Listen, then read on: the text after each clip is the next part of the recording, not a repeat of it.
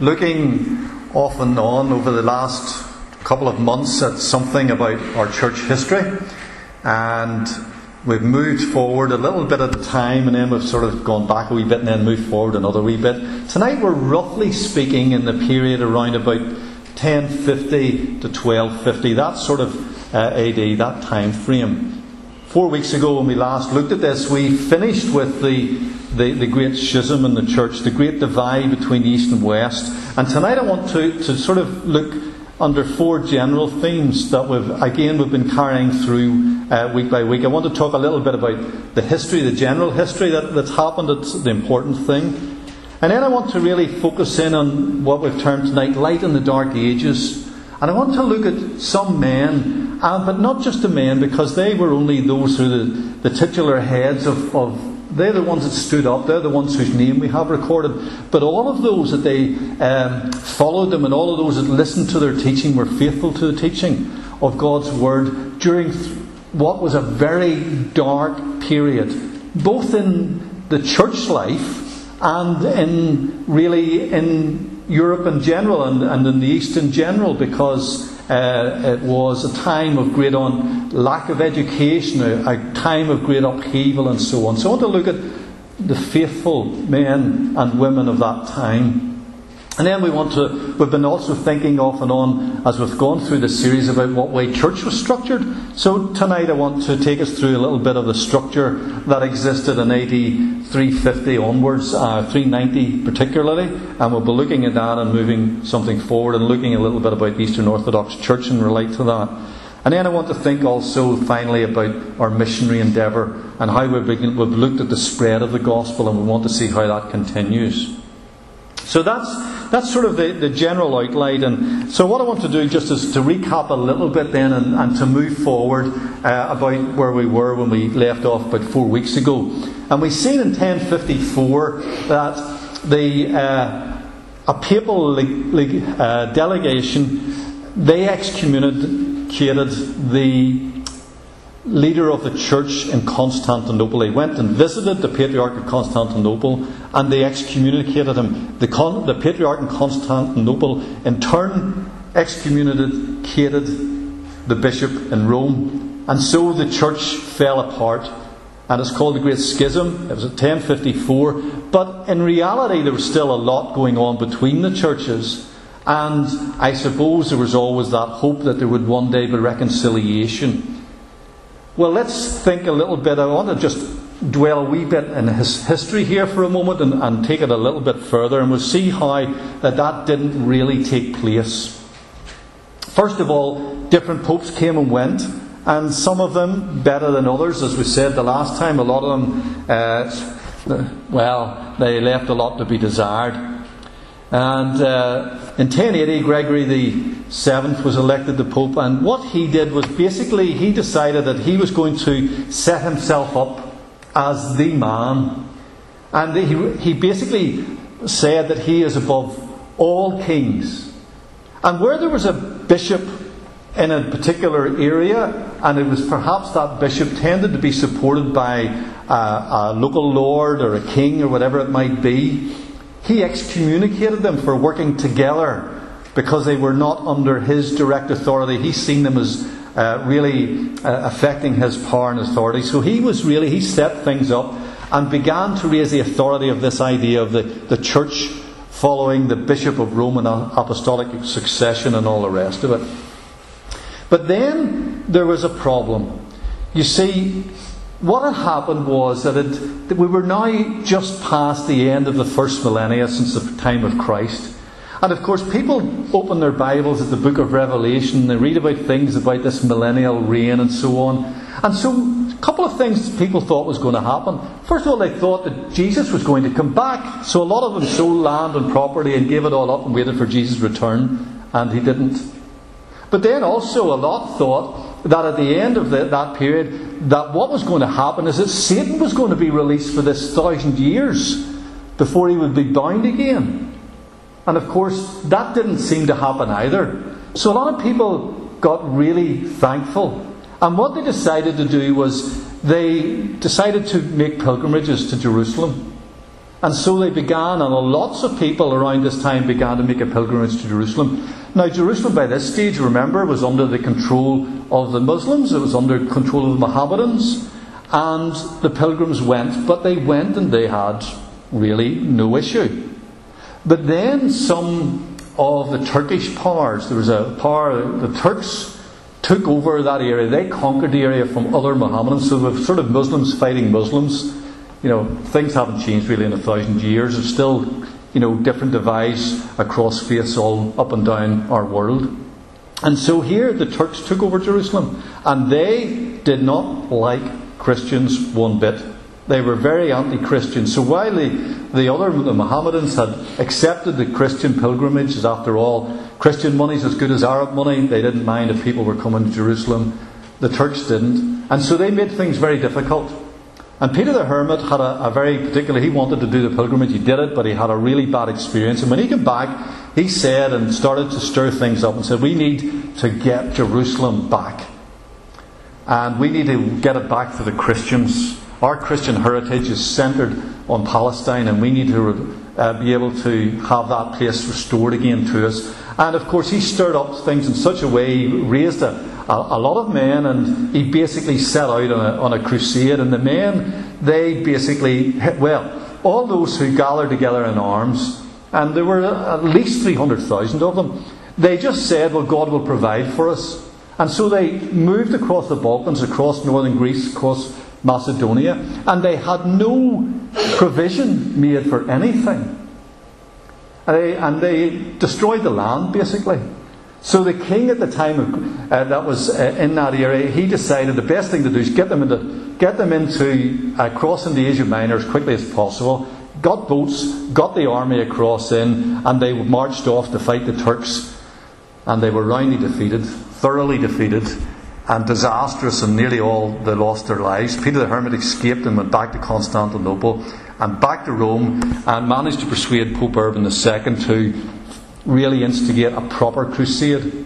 And so the crusade started, and Jerusalem was recaptured in 1099. So that's sort of a little bit of the background to the Crusades. I'm not going to go into them, because you could spend all night talking about the Crusades and all the rest of it, but I'll mention a couple of things very quickly. First of all, the Second Crusade wasn't very successful either. There were a lot of knights, but they didn't make much of a dent. And basically because they tended to fall out from one another. The Third Crusade, we recognise it as being famous because it involved Richard the Lionheart, and so all the things that grew up with him, and Philip of France, and they went by boat rather than overland, and they went in there as well. But at times, the Crusaders managed to capture and hold bits of Jerusalem, or Jerusalem and bits of the area round about it. And that was it. They were always under attack. But they also set up their own little kingdoms. But things were okay. But then came the Fourth Crusade. Jerusalem had once again been recaptured, and so they decided, we need to really get this. But the Fourth Crusade was a disaster. And you see the reason I'm mentioning this now. The Crusaders got to Asia Minor, and they got to Constantinople. And they didn't go and attack the Turks. They didn't go and try and take Jerusalem. What they did was they decided that they would take the riches that were there in Constantinople. This was, after all, this was the capital of the Eastern Roman Empire. This was the capital of the Eastern Church, and there was great riches. And they besieged the city, they sacked the city, and for over a week they raped and they pillaged and they burnt and they destroyed. And they really totally nearly wiped out everything of value from the Eastern Church had in that city. If there was ever any chance of reconciliation between Rome and the Eastern Church, that was put to rest. That was the final nail in the coffin. The Pope apologised for what the Crusaders had done, but that didn't matter. It was a disaster. A total disaster. So the schism deepened. Yes, later there are attempts for the two churches to get back together again, but that was the nail in the coffin in those days. So Europe was a bit in turmoil. By the way, 1.6 million knights and men were killed in the Crusades. And that was just the major ones. There's others as well.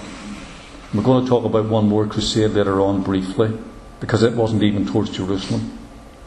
But also, so here's the place in Europe's in turmoil. The church is falling into corruption in many parts, especially in the Roman church. Practices have crept in which are really in error. How on earth was Christian faith in its simplest form to survive? And I think to look at that, I want to move on then to think about how the light was kept alive in the Dark Ages. And we need to go back a few years. We need to go back to look around about AD 7. We'll start with AD 790. And I want to mention here a few men who managed to preach faithfully to God's Word. Some of them preached from within the Roman Church. Well, it was the church, it wasn't the Roman Church then, it was just the church. And some of them were put out and preached outside the church, as we'll see. First one I want to mention is a man called Paulinus. Paulinus was wanted to speak out about the things that he saw that were wrong. And one of the things he realised that the Second Nicene Council had accepted the worship of images. And he wanted to speak out, and he spoke out against that, saying that images were wrong, we should not be worshipping them. As well as that, he spoke out against a lot of error in the church. He also spoke out against what's called transubstantiation. Transubstantiation is to do with the breaking of the bread. It's where the church... the error was creeping into the church in those days, which said that the bread was the actual body of Christ and the wine was the actual blood of Christ in the sacrifice that we call Holy Communion, or the breaking of bread, or Lord's Supper. So he preached against this, and this was something that was just creeping into the church about the 800s. It was 400 years later before it became an accepted doctrine of the church and practice of the church. But he preached that, and he also denied the idea of apostolic succession from Peter all the way down to the present Pope. He said Christ alone is the head of the church. A few years later, Claude, a bishop of Turin, was similar. He preached against the worship of images and relics. He said a couple of lovely things. He says, God commands us to bear our cross, not to worship it. And he also said, look, why don't we just go and worship an ass? After all, Jesus rode on an ass. You can see how he was really making fun and poking at what was happening in the church. But again, Christ alone is the head of the church. And then a man called Berengar in Tours in France spoke out particularly against transubstantiation and the doctors and the errors in the church. Now these men all attracted groups of followers who were faithful to God's Word. And as we're going to see as this develops, you're going to see that these were in generally a fairly tight geographical area. And so the people that listened and accepted the faithfulness and the preaching of these men, and they lived close together. The next one I want to mention is a guy called Peter de Brie, who spoke in Provence. Now, Peter de Brie has been described as the first Baptist. He preached in the early 12th century a very simple biblical message, and because of that he won many people, many converts, and they quickly attracted the Church of Rome, and they were labelled as heretics. One of the things that they were, with the ordinance of baptism, was only to be administered to adults. That was one thing. Also that it was idle superstition to build and dedicate churches to God, because God cannot be worshipped in temples, because worship is from the heart. Crucifixes and all that, those things, they were objects of superstition, ought to be destroyed. And the Lord's Supper, again, was not the real body and the blood of Christ. And lastly, that all those prayers and all those things and the good works of the living, they in no way can benefit the dead. So you can begin to see here how that sort of teaching and preaching was really going to pick up the notice of the church, particularly the church in Rome. The followers were called Preterbrucians. And Peter de Brie himself was killed. One day he was burning crosses, and getting rid of images. And this enraged a group of the local Catholic population, and they literally threw him into the bonfire as well. But that didn't stop his teaching. But because of the persecution, a number of the sect, or the number of the Christians, fled into different areas. And some of them came even as far as England. Here's an account in 1157 in Oxford. A group of 30 were arrested. They stated they were Christians, that they believed in the doctrine of the apostles. And when we inquired more particularly into them, it was found that they denied several of the received doctrines of the church, such as purgatory or prayers for the dead, the invocation of saints. And they refused to abandon these damnable heresies, so they were called and they were condemned as incorrigible heretics and delivered to the secular arm to be punished. The church wouldn't punish. They got the state to punish. So the king, who was Henry II at the time, at the instigation of the clergy, commanded that they be branded with a red-hot iron on their forehead, to be whipped through the streets of Oxford, and having their clothes cut short at their girdles, to be turned out into the open fields, and everyone was forbidden to help them or to give them any food or shelter, under the strict penalty of death if they helped them.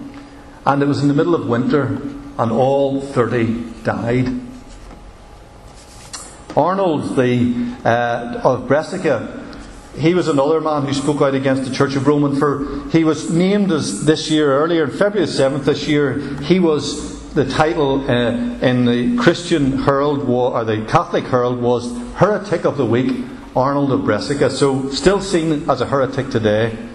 Preached the need for piety in the church, and that the church shouldn't be holders of land and property. And he was called to Rome, he summoned to Rome to explain his preaching.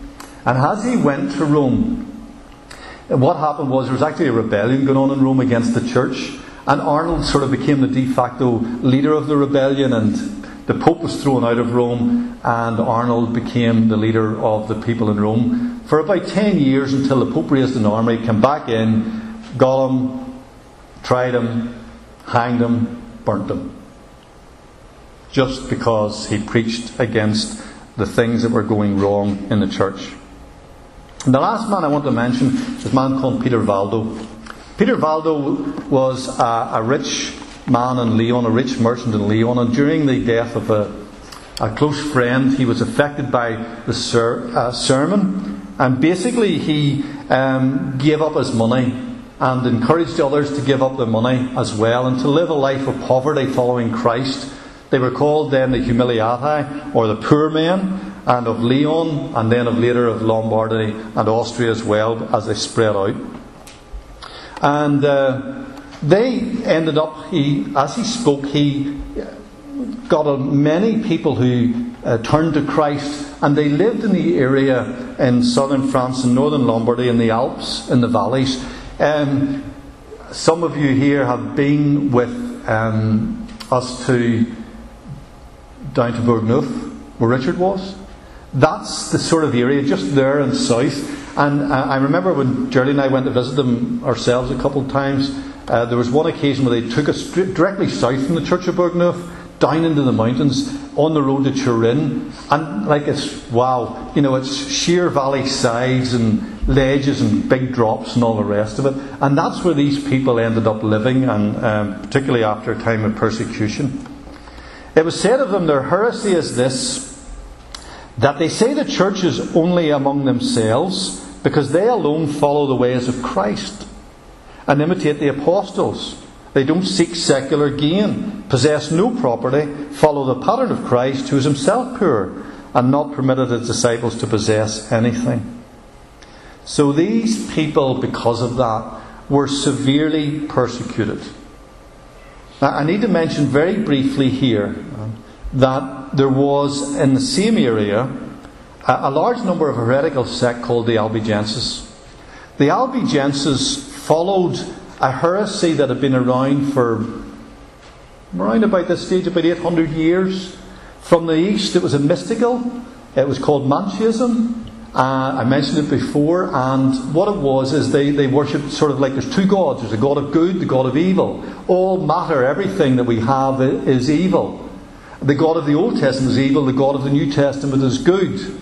So you can see it's a very confused thing, and it's quite mystical in its beliefs. They weren't allowed to marry, they weren't allowed to own property, and they had a vegan diet, so 800 years ago.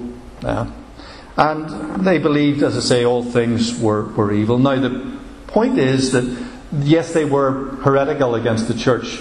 They were also not Christian in their beliefs. That doesn't excuse what happened to them. What happened was that the Pope at the time and the church at the time, in 1232, decided that something had to do about the Waldenses and the Albigenses. And so the Pope called for a crusade against them. But what he then did was he got the Dominican friars to actually lead this crusade. And it became what was known as the start of the Inquisition. Now, the Inquisition is sort of three parts. There's this part, there's then what we call the Inquisition against witches, and then the Spanish Inquisition. We'll maybe look at that later. But this was the start of the Inquisition, and this group, the Albigenses, were wiped out. Basically, all their fortified towns, they didn't fight really. They did fight a bit, but they didn't believe in fighting. So they were totally wiped. The Waldenses, the true Christians, they basically scattered. And they went up into this very mountainous region in the south of France, north of Italy. Some of them into southern Germany in the Alps, some into Austria in the Alps. And you can see that. So the next picture actually, that shows you something. That shows you the area that we're talking about. You can see, if you know your geography, that's all the Alpine region. That brown area there. So here is something about these people. These were people, men and women, men who preached God's word faithfully, who preached against the church and the errors in the church, who stuck faithfully to the Bible as it taught. And not only that, the Waldenses, what they also did as well was they had the Bible translated into local dialects and into French so that people could read and understand the Bible itself. These people kept alive and alight the glorious gospel message. And in a very small area, the truth and their stand for the truth stood firm over hundreds of years, 400 or 500 years. And as I said, the Church of the Waldensians still exists today. And it is found in Uruguay, Argentina, America, southern Germany, northern Italy, and that. Not a big membership, but it's still there, and it still exists today. So that's something about people who were faithful to God's word. Something about what was happening with the split between East and West. But, of interest to have been to us as well has been, well, what was the church service like in the early part? And we looked at that particularly in the first couple of our talks, and we thought about the way the church the service began to get more structured. And, I have here an order of service. And this is the order of service that I'm sort of following tonight. This is what we're doing. And the one this morning, Brian had a similar one. And I suppose we come to church and by and large we follow the similar format week after week. I want to go back about 1500 years and I want to look a little bit at the Eastern Orthodox Church. I want to think about something that happened here shortly after the church became accepted under Constantine. The reason I've called it and titled it Eastern Orthodox Liturgy is because the order of service, the liturgy that the church had in 350 is still in existence today in the Orthodox churches. It's still the same. So 1600 years later, they're still following the same order of service. They still say many of the same prayers. They still sing the same hymns as they did 1600 years ago. And there's a richness in them that we miss sometimes. I know because of where we are, we sort of say, oh, these are high church, and but there is a richness and there's some truths found in it. Not in all the things that happen, not in the practices, I'm not saying that, but there is a richness to it. And in 390, John Chrysostom, he made out a particular liturgy, a particular order of service, and we're going to look at that. I'll go back to slide just once for a minute, Paul. We're going to look at that in a minute, but I want to just mention some of the things that we think and we see about, and we think this is a little bit different. For example, we see the use of incense, we see the human voice, and we don't see music. But you can see there that there's something a little bit different, and when we try and get a picture, we see these priests dressed up in wonderful robe garments and all the rest of it, swinging an incense thing around. Incense is meant to represent and represents the prayer of the saints. Malachi 1:11, which is talking about the future kingdom of God, it says, "From the rising of the sun to the setting, my name will be great among the nations, and in every place incense will be offered to my name, and a pure offering, for my name will be great among the nations." So the church, the Orthodox Church, look at that. And they also look at Revelations 8:3. "And another angel came and stood at the altar with a golden censer, and he was given much incense to offer with the prayers of all the saints on the golden altar before the throne. And the smoke of the incense with the prayers of the saints rose before God from the hand of the angel." So they believe in the use of incense and that the Bible teaches it.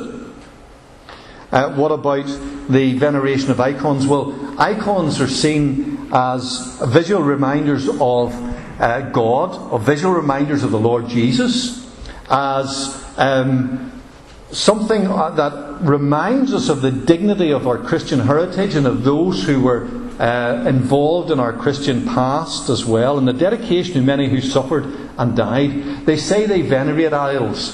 Veneration is not the same as worship. Worship is only to God.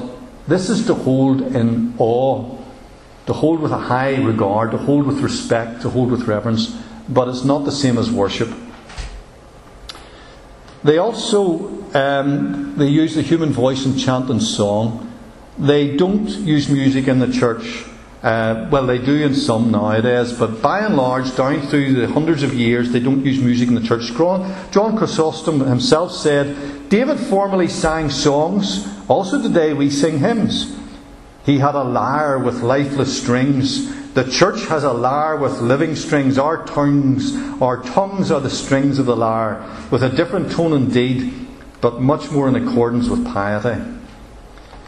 I listened to Rachmaninoff's Opus 31, a little bit of it, and it is basically a choir singing through the liturgy, and it is wonderful to hear. You can't understand a word of it because it's in Russian, but that's beside the point. But it is the wonderful intonation of the human voice just singing a cappella.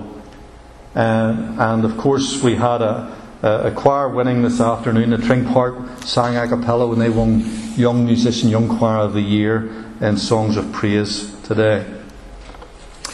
Anyway, to go back to the order of service and what was happening, I'll just run through it fairly quickly, and you can get a feel for it. John Chrysostom, as I say, wrote this in AD 390, and it's still followed today. There are three liturgies that were involved and are used in the church, in the Orthodox Church. The Liturgy of Basil the Great, which was written first. The Liturgy of John Chrysostom that we're going to look at. The Liturgy of the Pre-Sanctified Gifts about 50 to 100 years later. So the Liturgy of John Chrysostom then, there's three parts to it. There's the Liturgy of Preparation, that's the order of service for one part. Liturgy of the Catechumens. And after that part has taken place, the catechumens leave. And then there's the Liturgy of the Faithful. So what do those mean? Well, the Liturgy of the Preparation involves sort of the priest. That's the part that we see the priest coming in with the censer and the incense. And they will come in and they will sing hymns, and they will chant psalms generally, and they will make prayers. That's the first part, that literally a preparation. Then the second part is the liturgy. If you move it on a slide, thanks, Paul. The Liturgy of the Catechumens. And it's more of the same. There's more of this reading, this singing of hymns, and again of prayers. There's also, though, it includes the reading of an epistle and the reading of a gospel. And a gospel message. And it could be longer or shorter depending on the service length. But basically this is for people, for both parts of that was for all those who could come into the church. And if you were a Christian, you stayed for all three parts. If you weren't a Christian, you left the church, and you leave the church after the first two bits. If you're a catechumen, you haven't been yet baptized into the church, you left after the second bit. So you got God's word preached to you, spoken to you. And it's still, that is the case, that way. Then the third part was the liturgy of the faithful, and it was the longest part of the service. And you can imagine, if this is all going on, then there's a lot, it's a long service. And this included hymns, the sign of peace, the repetition of the Nicene Creed, the Lord's Prayer, Holy Communion, the prayer of thanksgiving, the reading of Psalm 33, and then a benediction. So, a long time. You think you're here for an hour and a quarter, maybe an hour and a half? A lot longer, folks. A lot to work through. If we go back a slide, and my apologies for that, Paul. Back a slide, I want to read one of the prayers. And you can just see the richness of this. Shine within our hearts, loving Master, the pure light of your divine knowledge, and open the eyes of our minds that we may comprehend the message of your gospel. Can't you see that? Look, show us the truth. Show us what Jesus did for us in dying on the cross. Help us to understand it. Help us to take it in, that we may comprehend the message of your gospel. Instill in us also reverence for your blessed commandments, so that having conquered sinful desires, we may pursue a spiritual life, thinking and doing all those things that are pleasing to you. For you, Christ our God, are the light of our souls and bodies, and to you we give glory together with your Father, who is without beginning, and all holy, good and life-giving Spirit, now and forever, to the ages of ages. Amen. Yes. Really wonderful truths found in a prayer like that. And we can learn often from others and from other branches of Christianity that are true to the faith. But particularly, though, what comes out of this is there's still this desire to have God's Word read and have God's Word preached. If you remember, I said last time, sadly, because a lot of the priests themselves were illiterate, God's Word wasn't being preached. It was being read in the Western Church in Latin. It was being read in the Eastern Church in ancient Greek. And people couldn't understand it, and sadly even the priests themselves couldn't understand it. So the preaching of the Word started to fall away. But wonderfully, those men that we were thinking about earlier this evening, they were faithful to preaching God's Word. They helped to get it translated into local languages. They were concerned that people needed to hear about Christ and needed to turn to Him for salvation, just the same as we are today. And of course, missionary endeavour still continued. It still went on. And here we find ourselves at a period of time when the Muslim world has basically conquered all of North Africa, most of 3/4 of Spain, all of the Middle East, and so on. And so they needed missionaries to go to them. And encouraged by St. Francis of Assisi, some of his followers went to Morocco to preach about Jesus to the Muslims. Sadly, all of them were killed that went to Morocco. Others went to other areas of North Africa and they suffered equally, persecuted by the Muslims. Francis himself went to Egypt, and he was allowed into Egypt, but he wasn't allowed to preach openly, but he was allowed to go around and encourage the Christian communities that existed. And he wasn't allowed to go into Syria. That included Palestine, obviously, at the time. And then there was a man called Raymond Lull as well, and he was famous for wanting to reach the Muslims too. He had a real passion to reach Muslims for God's Word. So, of course, the Balearic Islands had been conquered by the Mohammedans, And he went to Majorca and he started up work there to reach the Muslims, and then moved to North Africa. They tried lots of time to stop him, but he kept coming back, and he kept coming back, and he kept coming back, because he wanted to tell people about Jesus, and they eventually stoned him to death. Aged 80. Still missionary, right to the end. A missionary right to the end. Another big area that we don't think about, because it doesn't often come into our sort of psyche, was the rise of the Mongol Empire.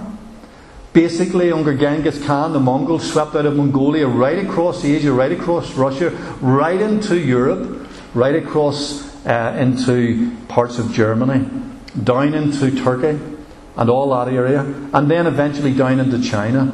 And so there was a great number of people there who needed reached for Christ as well.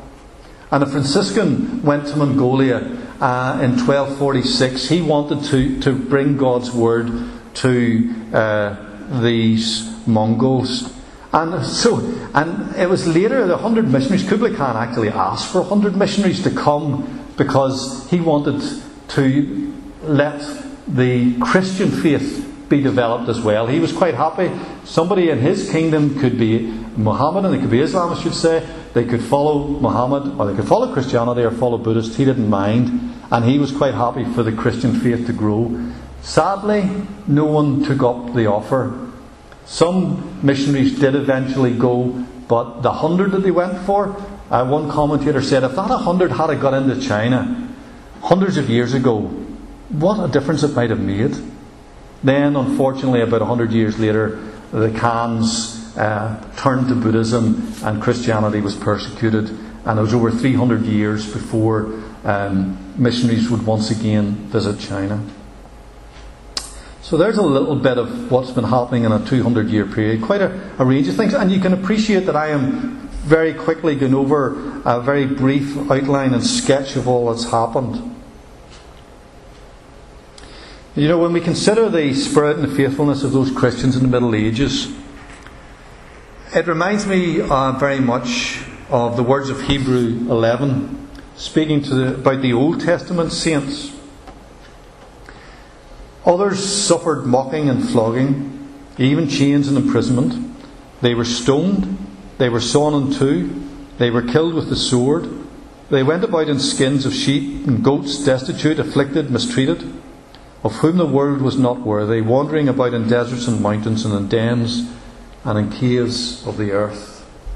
Such was the lot of many of those who followed faithfully God's word in that dark age period. And we need to remember and give thanks for those faithful people who kept the truth of God's word alive. Really, you know, it's hard for us to imagine what it would have been like. We don't know anything about the persecution. Yes, I'm afraid we're still classed as heretics from the church that claims to be the one only true church. But we're faithful to God's word. And like these men of old, and women, because that group in Oxford included many women, we need to remain faithful. We need to be involved in mission to go and tell others about Jesus. We need to stand firm in God's word and to fight error where it exists in Christendom.